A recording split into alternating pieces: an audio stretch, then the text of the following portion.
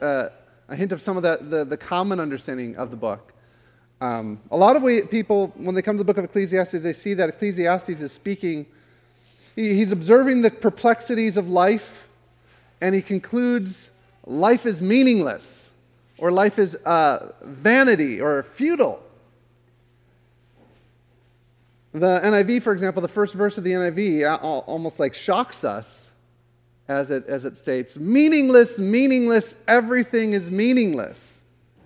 And I think that colors kind of our perception or our impression of the book. I don't, as we've been going through this winter, that's interesting.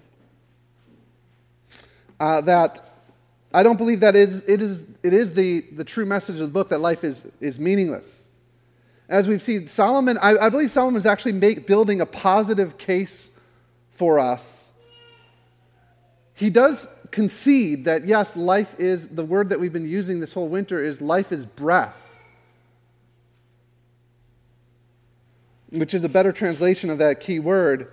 But one of the things, and the reason why I've called this series breathtaking, is that I've talked about that there is a beauty in this breath. We'll go back here. There we go. That there's beauty in this breath. That life is beautiful, and it is particularly beautiful, and it's only beautiful when we gain the perspective that every moment is to be observed to be a gift from the hand of God. I suggested to you that a key verse in the book of Ecclesiastes is Ecclesiastes chapter 3, verse 11, which says, He makes all things beautiful in His time. That's where I came up with this idea of breathtaking. He makes all things beautiful in His time. That idea of breath that we've been talking about, the idea that Solomon has been observing about life as a breath, life is fleeting. You go, whew, it's here today and it's gone. Life passes by so fast like a breath. Life is perplexing.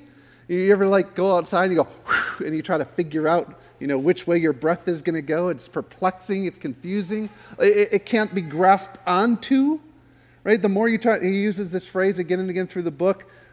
Life, if we're trying to gain something out of life, it's like shepherding the wind or chasing the wind, which is like going go outside and go, whew, and then try to chase that down and hold on to it. You're not going to be able to do that. The more you try to hold on to life and extract good or gain from it, the more it'll slip through your fingers. So what do we do with life? What Solomon counsels us to do with life is to do this. And see its beauty. And see its beauty as being part of God's great design for our lives. And so we're not chasing after the wind. We're not trying to shepherd the wind. We're trying to see God's beauty in the wind. And that's what Ecclesiastes chapter 3, verse 11, that's why that's the key verse. He makes all things beautiful in His time. And I do believe, actually, chapter 7, what we read before, chapter 7 is one of the reasons why I realized that I think some of the common ways that we read the book of Ecclesiastes can't be right. Because if he's saying that life is futile, if he's saying that life is meaningless, Ecclesiastes chapter 7 doesn't make any sense. Because Ecclesiastes chapter 7, he's writing about a better way to live.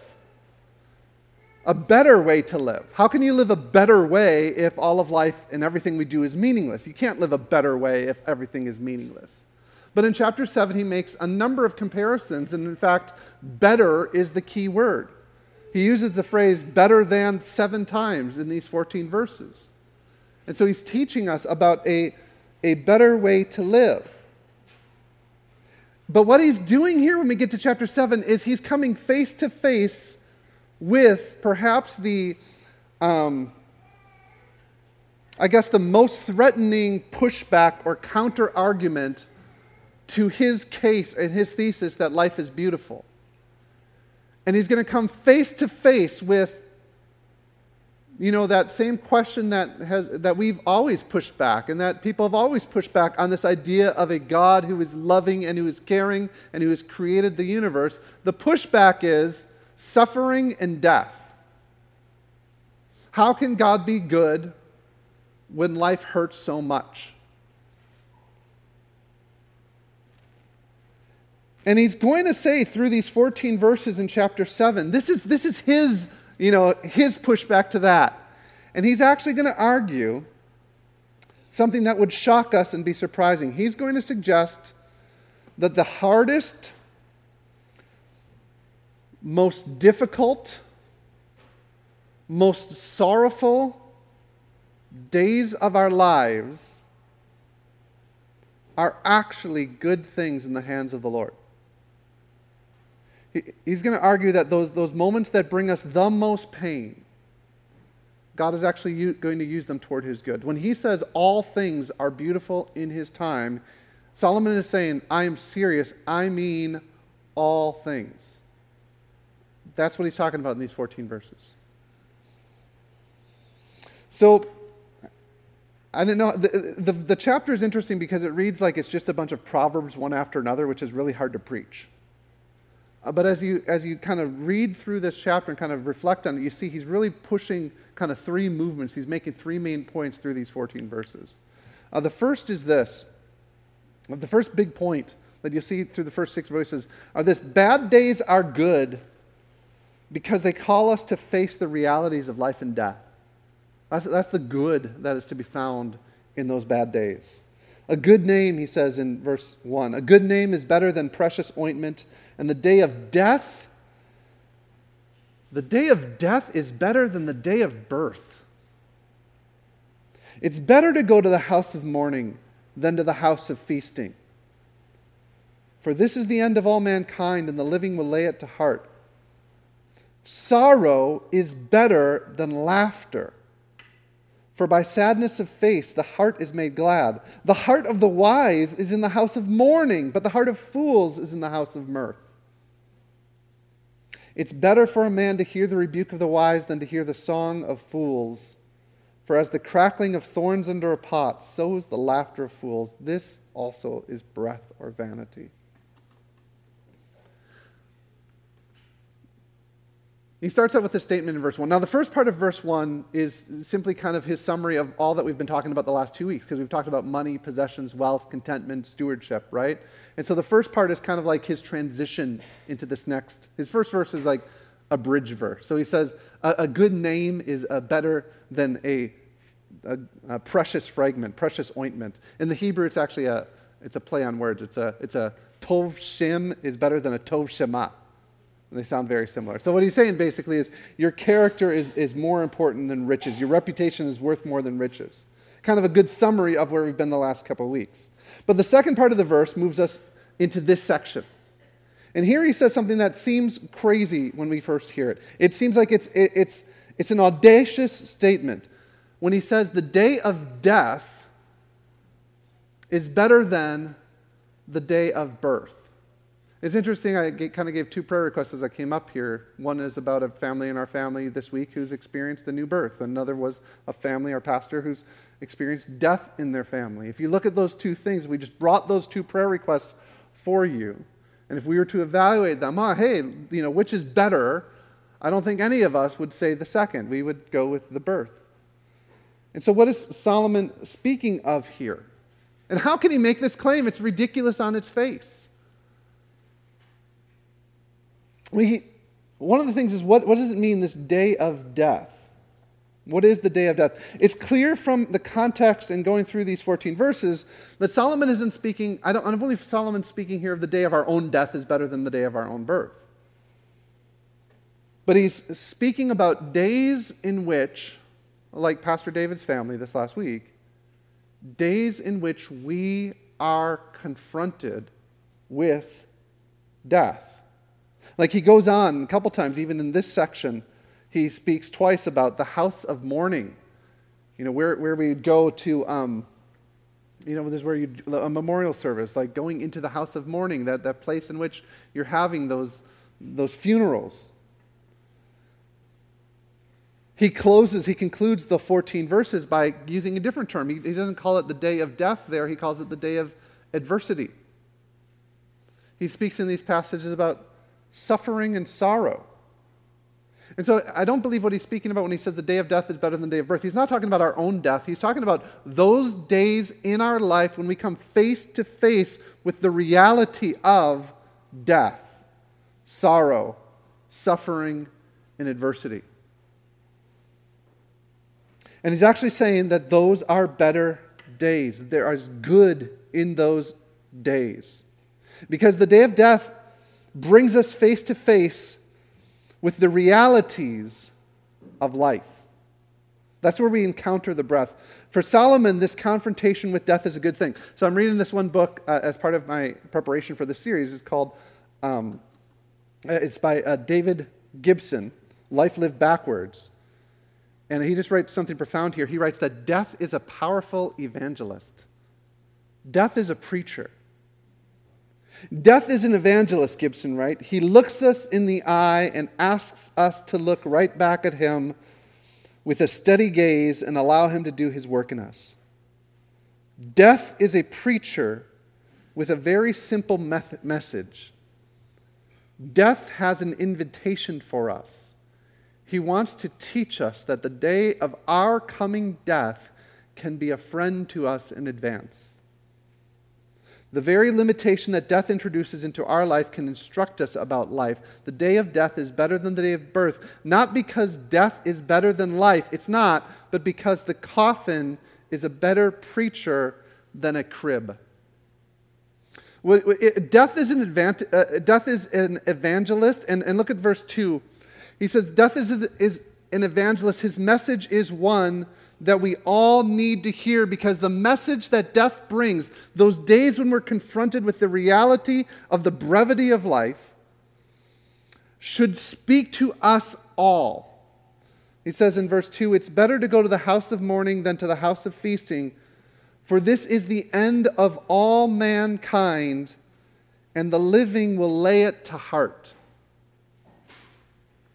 If death is a preacher, the first point in his sermon is meant to bring us, each one of us, face to face with the reality that death awaits us all. And that at some point, and it doesn't matter, we have many young people here, we have some older people here. The first point in Death's sermon is it doesn't matter how old you are, it doesn't matter how rich you are, it doesn't matter what your background was, it doesn't matter what country you've come from, it doesn't matter what you've accomplished in your life. The first point in Death's sermon is that we all will come face to face with him. We have an expiration date. The Hebrews 9:27 says it's appointed for man once to die, and after that comes judgment. And to Solomon, he's saying a better way to live is to set ourselves in places where we are confronted with the reality of life and death. And sometimes we can't get ourselves there unless it hits us in the face, unless we're actually brought to the place where we're having to recognize and stare death in our face. And that's the time where we understand our destiny, the destiny that awaits us all. That after man, it's appointed to man once to die, and after that, the judgment. To Solomon, going into the house of mourning is better than a house of feasting, because it awakens us to the realities of life and death. Gibson goes on to write, he says, the preacher has learned, Solomon has learned that there's two types of people at a funeral. The fool sits there thinking about how unbearably grim this is and can't wait to be outside in the sunshine and back to what he was doing to get out to the pub in the evening. But the wise person sits in the funeral home and stares at the coffin and realizes that one day it will be his turn. The wise person asks himself, when it is my turn, what will my life have been worth? What will they be saying about me? He loved his bowling, his partying, his holidays. Is that all they will say? Death's sermon is meant for us all because we all will face him. Death is a trap we cannot escape, and the preacher's a realist. Solomon is a realist. One of the things I see about this whole book of Ecclesiastes is Solomon is going to bring to our attention some of the most uncomfortable realities of life. And he's going to set them right in front of us. And he's going to say, look at these. Look at oppression. Look at injustice. Look hard at death. Look at the fleetingness of life. Look at its monotony. Look at its perplexities. However, Solomon's message and the message of death is not one of despair, but of hope. Look at verses 3 and 4. In verses 3 and 4, he actually says, sorrow is better than laughter. Now, I'm a guy who loves to laugh. I generally do like to laugh. What he's actually saying is, no, in this case, sorrow is better than laughter, for by sadness of face the heart is made glad. The heart of the wise is in the house of mourning, but the heart of fools is in the house of mirth. And here Solomon promises us something very profound. That the uncomfortable sorrow, the Hebrew here is translated vexation, the perplexing sorrow, the grief that you cannot understand, and the despair that confuses. The uncomfortable sorrow that confronts us on the day of death, the day that we are confronted with our mortality, is actually a tool that God can use to bring us to a greater gladness. That actually confronting the uncomfortable realities of life, God can use as a tool in His hand to actually bring about wisdom and lasting gladness. And here I think we must understand that our culture has a different approach to this. Our culture has an approach, a different strategy for dealing with the uncomfortable realities of life. The strategy our culture will use again and again is the strategy of escapism. We do not like to confront the uncomfortable realities of life, and we will do all that we can to distract ourselves and divert our attention away from those uncomfortable realities. We see this everywhere in our culture. We see this through, I'd call it ideological escapism that sometimes you hear about on college campuses particularly. I don't like that idea, so I don't want to hear it. I want to go over here. I want to surround myself with people who believe the same things I believe, and I want to stay in my bubble, in my echo chamber. So ideological escapism. In other corners of our culture, we might find pharmaceutical escapism. I want to drown out the reality of death or the difficulties of life with drugs or alcohol or opioids or whatever, pharmaceutical escapism. I can't bear to confront the realities of life. We see in other corners of our culture fantasy escapism. Man, I do this. You lose yourself in gaming, in virtual worlds, in books, in television. These sorts of things we literally give the name in our culture, diversions. Right? Like that's what we call them. They're diversions. What are they diverting us from? No, I'm not saying that you can't, have some of these things as hobbies, but talking about this as a means to withdraw from life when you find yourself actually living in the fantasy. Pornography is an aspect of this fantasy escapism, or can be. In another corner in our culture, there's leisure escapism. I just got to get away. I just got to get away. For us in Canada, this is a reality, right? Like, this is winter escapism. That's a different thing. I just got to get away to someplace warm. I can't bear this anymore. But leisure escapism, whether it's travel, sports, entertainment, or thrill-seeking. And yes, and I was reading an article in Psychology Today, and the article online, it spoke to, and I had to agree with it, there can be even a religious escapism.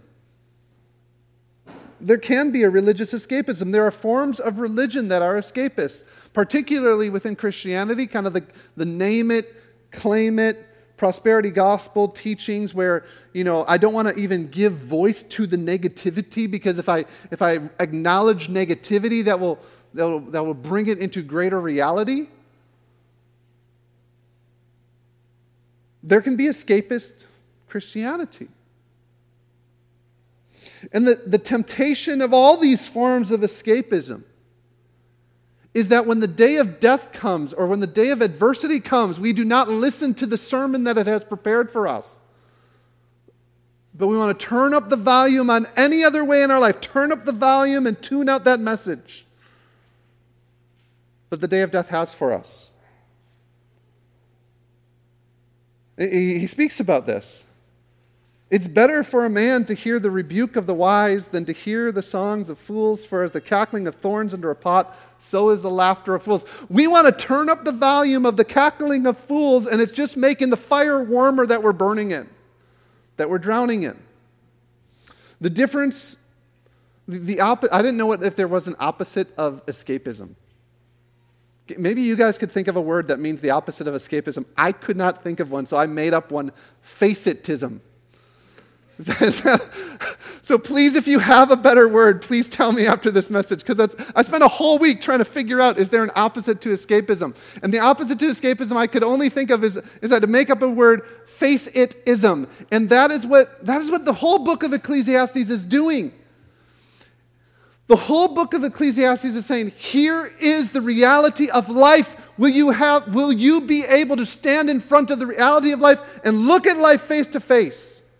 Are you able to look at the realities of life face to face? And are you able to stare into the reality of death face to face? And prepare yourself to meet your God. I've said it before, because I laugh, sometimes joke about this safe space culture that we've created here in Canada. And I've said it before.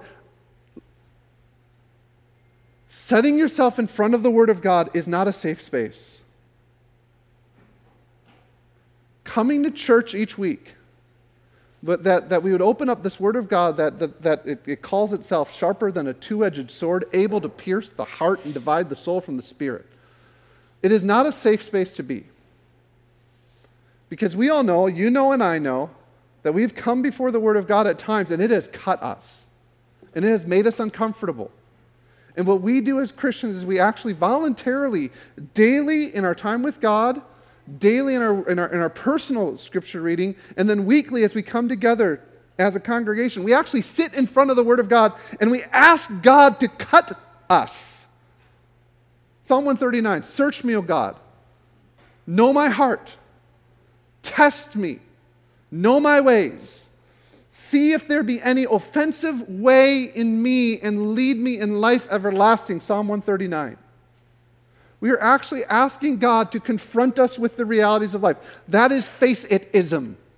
Christianity is not an escape from the difficult or uncomfortable issues that we face in life.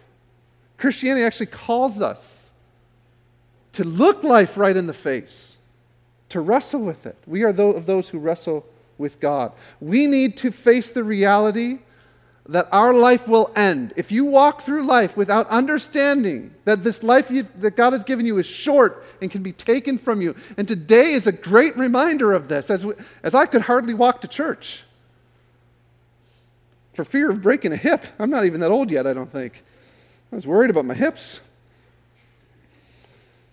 We need to face the reality that our life will end and we don't know when. We need to face the reality that death is something we need to prepare for. We need to face the reality that if we are honest with ourselves and look deep into our heart, we have not honored God and loved Him with all our heart, soul, mind, and strength. We have not honored God as the creator, maker of the universe, and we have blasphemed against Him and turning away from Him, rebelling against Him and going our own way.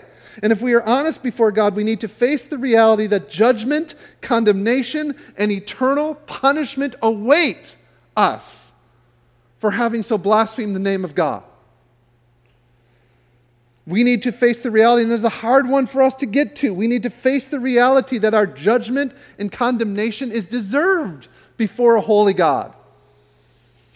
And face the reality, and this is a hard one for us to come to, we need to face the reality that just simply changing and tweaking the moral reform of our life will be enough to appease this God whose justice we have violated.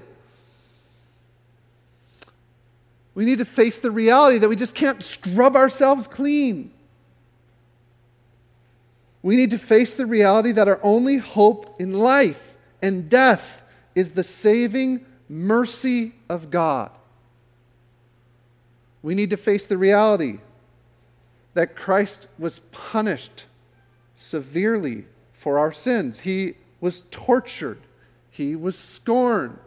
He was blasphemed. He was bruised. He was whipped. He was beaten. And He was crucified for our sins. It's an uncomfortable thought. You ever watch, sometimes we've shown on Good Friday, sometimes we'll show videos, or you've watched a movie of the crucifixion. And you say, how violent and how gross, how uncomfortable that makes me to think that Christ was scourged and bled for sinners like you and me. It's not a comfortable reality just to be confronted with. We need to face the reality that he bled and cried and was tortured and died for us. And then we need to face the reality that he rose. That he rose from the grave victorious, having defeated death. We need to face the reality that we need a Savior and that God has provided. And we need to face the reality that he has called us to set these realities in front of others. If we truly believe what we believe, we've been truly confronted with the realities of life and death in the gospel of Christ, it means that we also need to be those who set these realities in front of others. What the Apostle Paul said in 2 Corinthians, he says, we are the fragrance of Christ. We, the church, we are the fragrance of Christ. Before everyone we meet, I talked about here at the beginning, the good name, a good reputation is better than a precious ointment. Paul later says, we are a greater precious ointment. We are the fragrance, the perfume of Christ. But to some, when they hear our message, we are the fragrance of death. Because we're setting in front of them uncomfortable realities that there's a creator God who we stand condemned before. And if we do not turn to him, we'll be eternally condemned. Yet he has offered and provided a Savior. So death and bad days, the day of death, is actually a good thing in God's hand because it causes us to confront the reality of life that everything within us wants to escape. But I will warn you with this, and I think this is where he goes next, is that bad days are bad because they can ruin us. There's danger in these days of adversity. And he says, surely oppression drives the wise into madness, and a bribe corrupts the heart. Better is the end of a thing than its beginning, and the patient in spirit is better than proud in spirit. Don't be quick in your spirit to become angry, for anger lodges in the heart of fools. And say not, why were the former days better than these? For it's not from wisdom that you ask this. Solomon argues and warns us that bad days can be very bad. They can ruin us if the Holy Spirit has not prepared us for them. See, when we come face to face with oppression, if we have lived in those safe spaces our whole life, if we've lived our Christian life in an escapist way where we're not willing to come to true terms with the harsh realities of life and death, and then we hit a day of oppression, or we hit strong temptation, or we hit a strong trial or day of adversity, it can cause us to lose our way and lose our minds. That's what he says. He says, wisdom, surely oppression drives the wise into madness. If we're not prepared for these days of adversity, these days can drive us into madness. These temptations can corrupt the heart. When we're faced with a bad day, a day of death or adversity, we can so easily puff up our pride because it's proud to ask, why would God allow this to happen to me? Rather than to accept the days with patience of spirit. Long-suffering is the Hebrew word. Anger can be very easily lodged in our heart. And we can very easily look back at the former days, saying, why were they better than these? And become bitter or paralyzed from moving forward.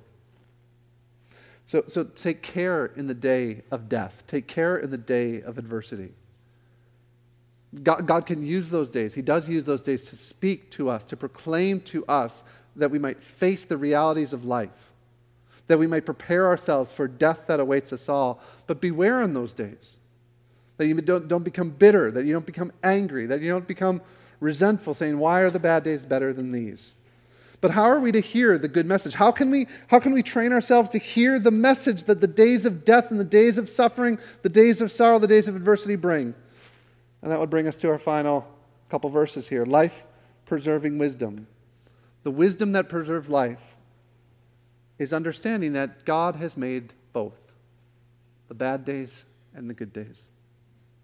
That God has made them both.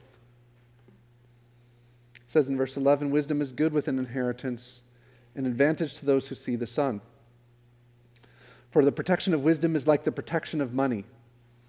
And the advantage of knowledge is that wisdom preserves the life. Wisdom preserves the life of him who has it. Consider the work of God. Who can make straight what he has made crooked?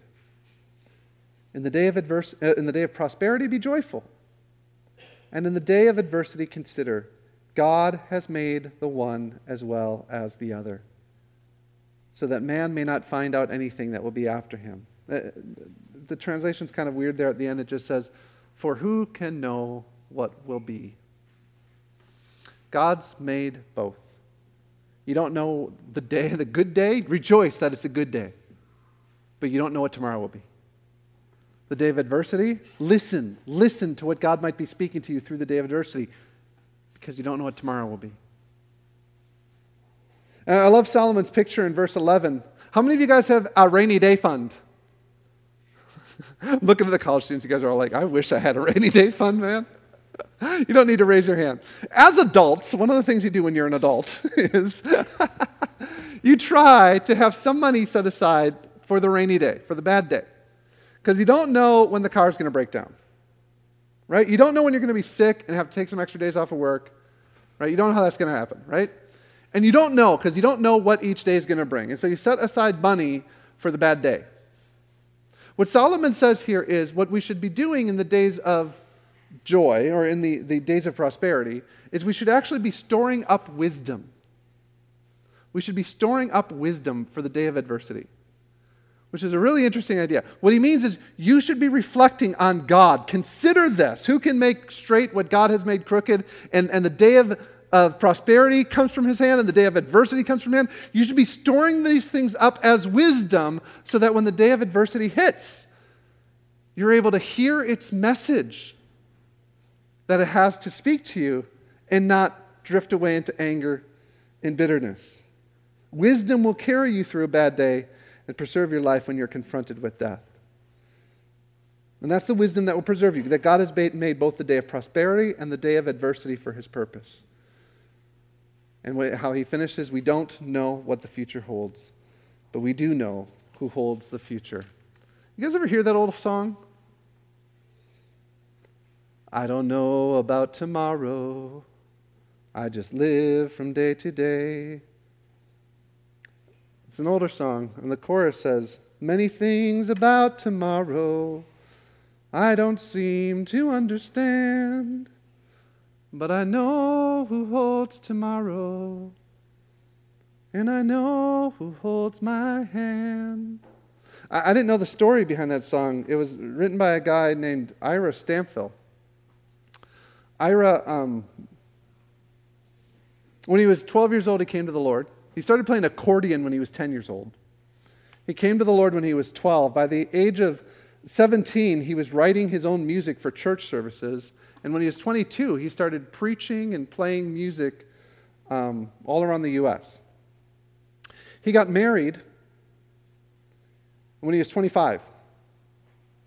He married a woman named Zelma. Zelma was also a gifted musician, and she could sing and she could play the piano. And they would tour together and do ministry together all around the U.S. In 1948, Zelma left him. Now, there's different opinions on why they divorced. Some say that she may have had addiction problems and she left Ira for other men. Some say she was an excellent singer and wasn't content with life in the ministry. What is known is that she left him and she left the faith and she left her ministry. Ira was crushed. And 3 years later, Zelma actually died in a car accident. And after she had died, he went into an extended state of depression and grief. He couldn't understand, after years of being dedicated to the service and ministry of God's work, why God would allow him to go through this. And that he himself was tempted to give up in his Christian ministry altogether. And the story is that one day when he was driving and he was thinking about his ex-wife, Deeply sad in despair, he started humming the tune, and that is the tune that he went, as soon as he got home, he went out and he started writing this, and that's what he wrote. Rushed to his piano and wrote down the words and music to the song, I Know Who Holds Tomorrow. Many things about tomorrow I don't seem to understand, but I know who holds tomorrow, and I know who holds my hand. That's the sermon. That's death's great sermon to preach to us. I actually wanted to give some time today, if you allow us a couple minutes here. I wanted to invite one of our members of our congregation, Ben Clausen, up. I just thought it'd be interesting for you to hear a bit of Ben's testimony and kind of some of the things he's working through. And Ben, I'll just let you explain some of kind of your medical prognosis and some of that. And kind of, I think this one works, right? Can you turn on the podium mic for Ben? We didn't talk about how long. I was thinking, maybe 2 or 3 hours. 2 or 3 hours? Okay. I need a stretch break, so could everybody take a stretch break? Just, I'm a lot more comfortable being behind the piano or somewhere else. It's kind of a vulnerable place to share, but Pastor Dan asked, Dan, we made an agreement. You said, I quit calling you Pastor Dan. And you can call me whatever you want, man. But Dan asked me to share because, not that I have any particular wisdom, but have experienced some losses over the last couple years, and kind of, both in the traditional funeral sense and in kind of dream losses as well. And so I think the idea was to kind of share a little bit of what I've kind of learned. And is that fair? Do you want to do Q&A, or do you want to just good. You can go. That'd be wonderful. Sure, I'll share a little bit, and then if you have some questions, you can. So I was thinking, where's a good place to start? So I kind of back up 6 years ago. I grew up in BC. 6 years ago, was kind of a confident young guy. Dad and I would go hiking a lot in the mountains, and I was applying to medical school. Pretty self-confident in my abilities as a college kid, and not a perfect life. My mom, she has a condition in her family. It's called Huntington's disease. That's kind of passed down, and basically, it's a genetic condition where brain cells start to die, and it becomes quite debilitating as the condition goes on. So I grew up, my mom's dad had it, her older brother had it, and kind of experienced the funerals of both of them. And it was actually my mom getting sick was one of the big things for me that kind of brought me to, I want to do something medical, to see if I can help there. So 6 years ago, dealing with mom, but otherwise life pretty good. And my dad, I remember every now and then he'd be like, I think I'm ready to meet the Lord. He said, I think, and from stories, friends that I know, Dad was quite the drinker in the day and the partier, and even growing up when I was younger, I could see him as, he would have an explosive temper and at any time could kind of lose it on us, and it was kind of a scary place growing up. And then as Mom started to get sick, and not able to do things, she just kind of, not get things done, and Dad would be really mad. But I got to see him, being gentled over the years. So I got the privilege of seeing my dad become a really gentle guy and be like, I think I'm ready to meet the Lord. And I'd be like, Dad, give him a punch in the arm and let's go hiking, let's go hiking. The Song of Fools. And yeah, I think he'd given up drinking quite a few years before, but, never mind about this. I'm ready to meet the Lord talk. And so I had, my applications were in for medical school. But one evening my mom called me and she said, it's kind of funny, your dad calls me every day, and he didn't. Do you think you wouldn't mind going to check in on him? And so that night I drove over to his place, but everything was all locked up, and I can do it in the morning. So in the morning I had work, spent the day kind of, and then anyway, at the very end of the day, went in to check in, and I knew right away when I opened his door to his apartment that something was wrong. There was, things hadn't been touched in a while, and I found my dad, beside the bed, on the floor, and I remember just running, like, Dad, and he had scraped all the skin off his face because he was trying, all night to try to get up.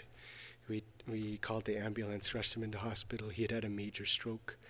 And at that time, we had the conversations, like would your dad want to be on life support? And we talked about those kinds of things. And the family get together. Yeah, sorry. I'm probably a bit of a quiet talker.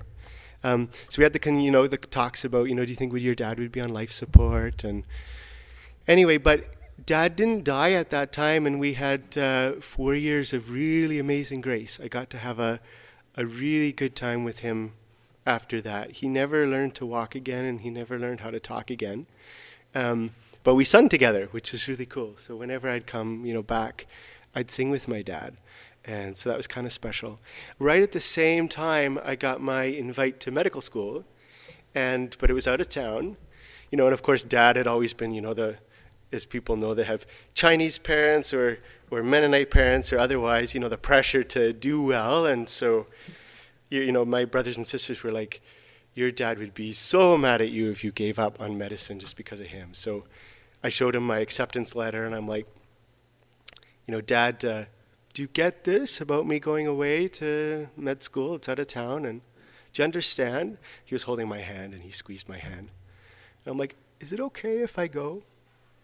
And he gave my hand a squeeze. And I'm like, do you love me?